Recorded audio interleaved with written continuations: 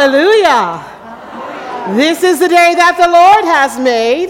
Let us rejoice and be glad in it. I give God praise and thanksgiving for being able to be with you this morning. I want to thank God for Amy and our message and for her hospitality and for Pastor Lindsay and Pastor Jesse and all of you for this wonderful invitation to come and to be amongst the people of God called Presbyterians. I bring you greetings from your mission agency. We are located in Louisville, Kentucky, and we are able to do mission all over this planet because of the generosity of Presbyterians just like you. So thank you for your generosity. Thank you for your gifts to shared mission. Thank you for when you collect the offering. We'll collect the 1 great hour of sharing in just a moment. And then later we'll do a Pentecost offering and a Peace and Global offering and a Christmas Joy offering. We want you to know that all those offerings go towards mission in the world. And so on behalf of the 400 and so staff members, 120 co-mission workers who are in 60 countries, I want to thank God for each one of you and for the ministry that you make happen, that we make happen together as Presbyterians. Thank you for your per capita that allows us to come and to connect and to be here. We come because you invite us. It's a part of the offering that we give to you. We are in service to you. So however we can be partners in ministry, just reach out, and certainly I'm grateful. Pastor Lindsay shares on our board, the Presbyterian Mission Agency board. I think this is her last year, but she has been such a wonderful asset. She preached powerfully at our board meeting in Baltimore, and we are just simply grateful to have her. And so thank you for sharing her in ministry with us. Won't you bow your heads now as we call upon the Lord in prayer? Gracious God, speak, for your servants listen. Speak a word that will bring new life. Illuminate your word to us so that spiritual information becomes fruit-bearing revelation, and we are changed. And may your word go forth with power. May it accomplish that for which it has been sent and prosper in the things for which you have purposed it. That as we leave this worship service today in this sanctuary and go out into the ordinary, we might reflect the one who we serve, even Jesus Christ. To him be glory and honor both now and forevermore. And the people of God said, amen. So I want to bring the gospel lesson from the book of Matthew, the 25th chapter, verses 31 to 46. Many of you know that we are seeking to be a Matthew 25 church, and I hope that I'll have an opportunity to share what that means with more of you after service. And I was grateful for the opportunity to share with some of you on yesterday. But I want you to listen closely now for the word of God to all of us as Jesus is speaking to his disciples and sharing about how it will be in the final days. And he says these words: when the Son of Man comes in his glory and all the angels with him, he will sit on his glorious throne. All the nations will be gathered before him, and he will separate the people one from another as a shepherd separates the sheep from the goats. He will put the sheep on his right and the goats on his left. Then the king will say to those on his right, "Come, you who are blessed by my Father, take your inheritance, the kingdom prepared for you since the creation of the world. For I was hungry, and you gave me something to eat. I was thirsty, and you gave me something to drink. I was a stranger, and you invited me in. I needed clothes, and you clothed me. I was sick, and you looked after me. I was in prison, and you came to visit me." Then the righteous will answer him, "Lord, when did we see you hungry and feed you, or thirsty and give you something to drink? When did we see you a stranger and invite you in, or needing clothes and clothe you? When did we see you sick or in prison and go to visit you?' The king will reply, 'Truly I tell you, whatever you did for one of the least of these brothers and sisters of mine, you did for me.' Then he will say to those on his left, 'Depart from me, you who are cursed, into the eternal fire prepared for the devil and his angels. For I was hungry, and you gave me nothing to eat. I was thirsty, and you gave me nothing to drink. I was a stranger, and you did not invite me in. I needed clothes, and you did not clothe me. I was sick and in prison, and you did not look after me.' They also will answer, 'Lord, when did we see you hungry or thirsty or a stranger or needing clothes or sick or in prison and did not help you?'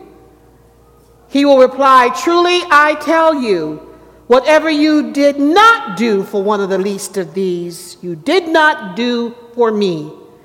Then they will go away to eternal punishment, but the righteous to eternal life." This is the word of the Lord. Thanks be to God. I want you to consider the subject with me this morning, seeing Jesus. Seeing Jesus.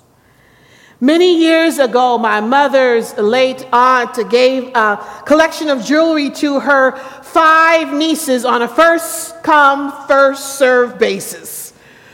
And my mother was the last one to get to the jewelry box. And what was left didn't seem like much. A gold pin shaped like a bow with little diamonds on it. My mother didn't even wear pins. Her sisters had passed it up, left it. And my mother almost passed it up too, but something led her back to that piece of jewelry.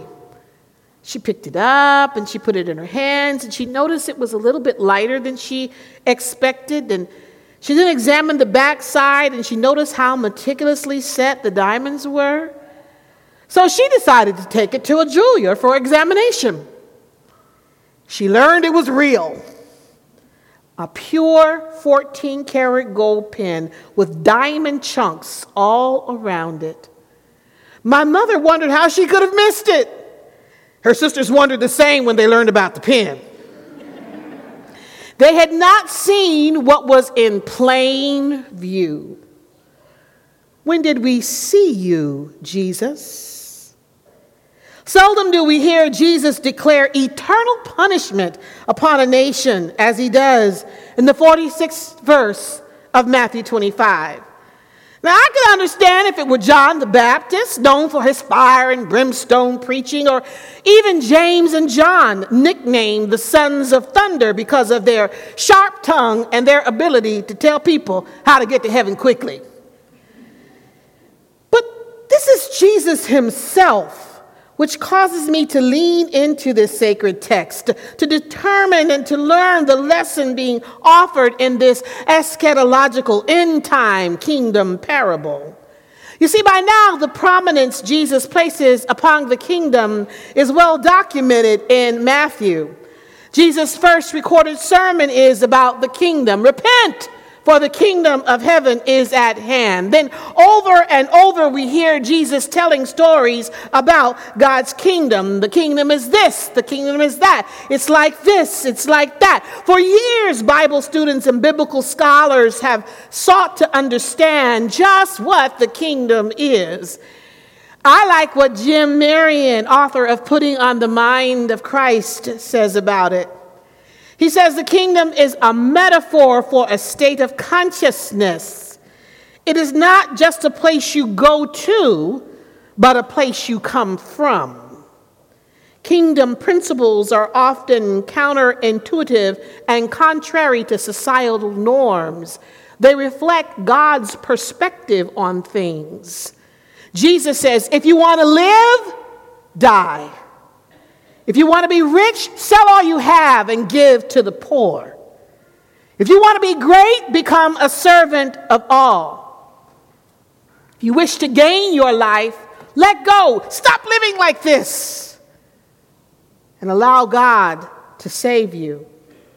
Jesus' use of parables to describe the kingdom principles is masterful. Research reveals that stories, whether real or imagined, help people to encompass holistic perspectives, link theory to practice, stimulate listeners' critical thinking skills, encourage self-review, construct new knowledge. The late biblical scholar Joachim Jeremias says, Jesus' parables are meant to challenge, and if we stick with them, change those who listen to them. And since no one likes to be changed but a wet baby, and even they'll often cry, parables were Jesus' way to create change in the hearts and minds of listeners, sometimes subversively. So what is Jesus seeking to change in our minds and our hearts as we listen to this parable? Many of you know that before coming to serve in this position, I served as senior pastor of the St. James Presbyterian Church in Greensboro, North Carolina. And in February of 2017, my husband and I attended the Greensboro International Civil Rights Museum annual fundraising gala. And each year at the gala, they present awards for those who demonstrate commitment to the cause of civil rights. And that year, Diane Nash was among the recipients. I listened to this freedom fighter talk about her experiences in the fight for civil rights. Those who marched by and large were people of faith, trained in nonviolent techniques. She barely spoke above a whisper. And she talked about how scared the students and leaders would sometimes get. She talked about the water hoses and the dogs and the violence and the vicious murders of some students in the movement. And she said when fear would rise, she said the leaders of the movement reminded each other and the students that they were doing something important, something meaningful. You see, they felt the pain of those who were yearning to be free. They could see those hungry for the fruit of liberation, those thirsty for the water of justice, those longing for the cloak of righteousness, those seeking the covering of welcome, those yearning for the balm that heals the brokenhearted and the sin-sick soul, those panting after the Spirit who frees the captive. Nash reminded everyone that they were preparing for generations beyond them to live free in this country. And then she looked into the eyes of the audience, and she said with such love in her countenance, I want you to know that we loved you before we ever met you. When did we see you, Jesus? This is the question asked by both sheep and goats in our scripture today. And I cannot help but notice that both the sheep and the goats are surprised in Jesus' story. They do not recognize Jesus in the face of the impoverished, the marginalized, and stigmatized, those who are set aside because of their condition, color, or creed. Yet these least of these are the most beloved to Jesus. And while some would adopt patronizing attitudes, thinking, the least of these poor and pitiful people, the reality is that those who mistreat them by withholding resources from them are the ones who are most poor and pitiful. After all, the judgment of God is not upon the least of these in this parable, but the goats who represent the nations who receive eternal punishment because they do not respond to the needs of the least of these. And while it's hard for me to wrap my mind around God's eternal punishment in this story, Jesus is warning would-be followers that he is with the least of these and those folk people may least expect him to be with. Jesus is calling us to correct ourselves before we wreck ourselves.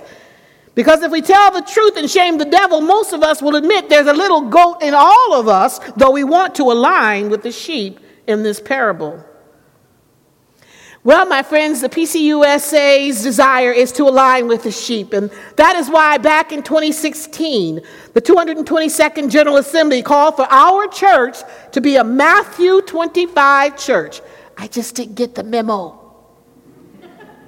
This connectional church has to work on connection and communication. Nonetheless, the 223rd General Assembly in 2018, when I was elected, continued to emphasize this call to be a Matthew 25 church.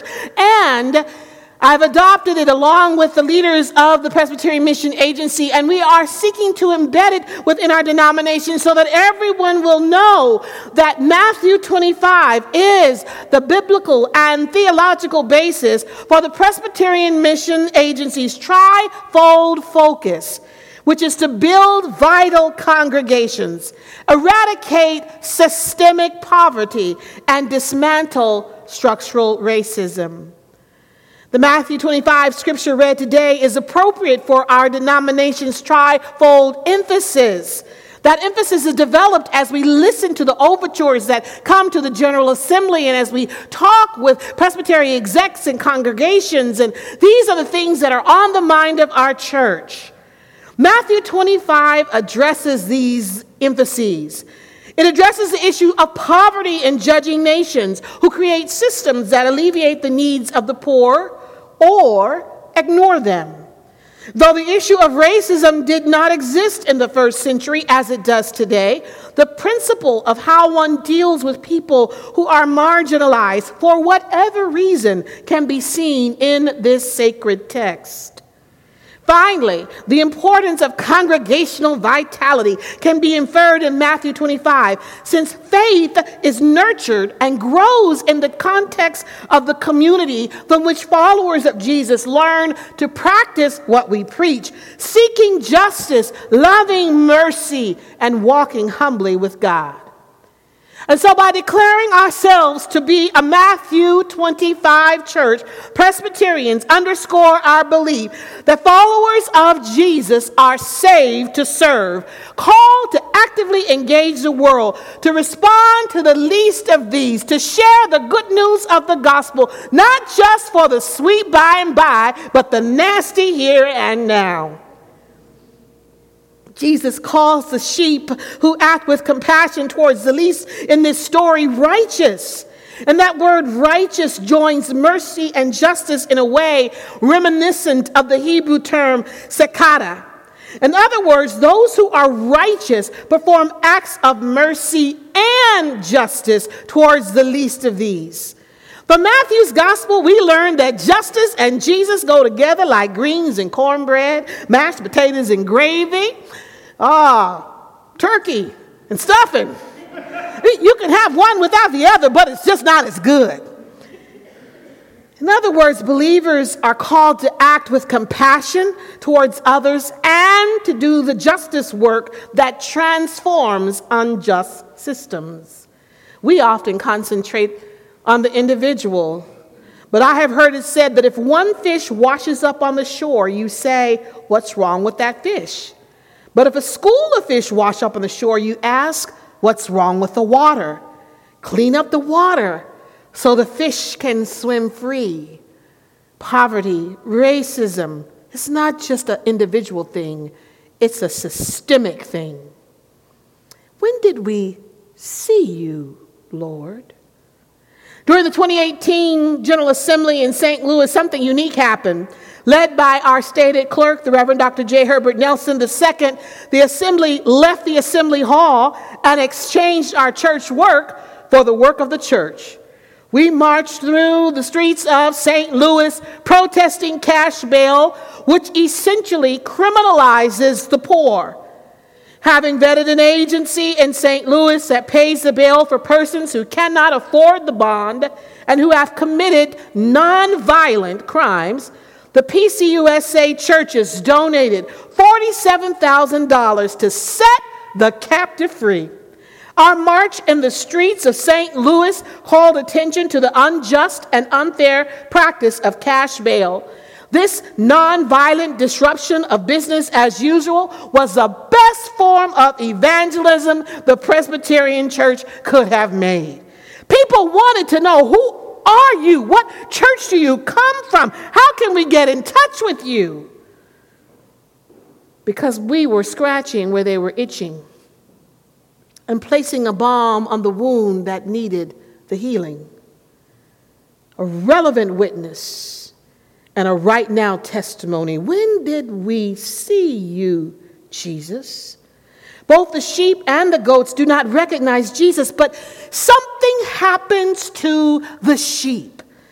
Professor Geddes Hansen, who taught at Princeton Seminary in the area of practical theology, where I went to school, and he would occasionally come to San Francisco Theological Seminary, and he once shared a story in class about a student who, before the internet was launched and social media was intact, they would get up early in the morning and go to the library to keep herself informed about her subject matter. She would read and she would study and she would write down her thoughts.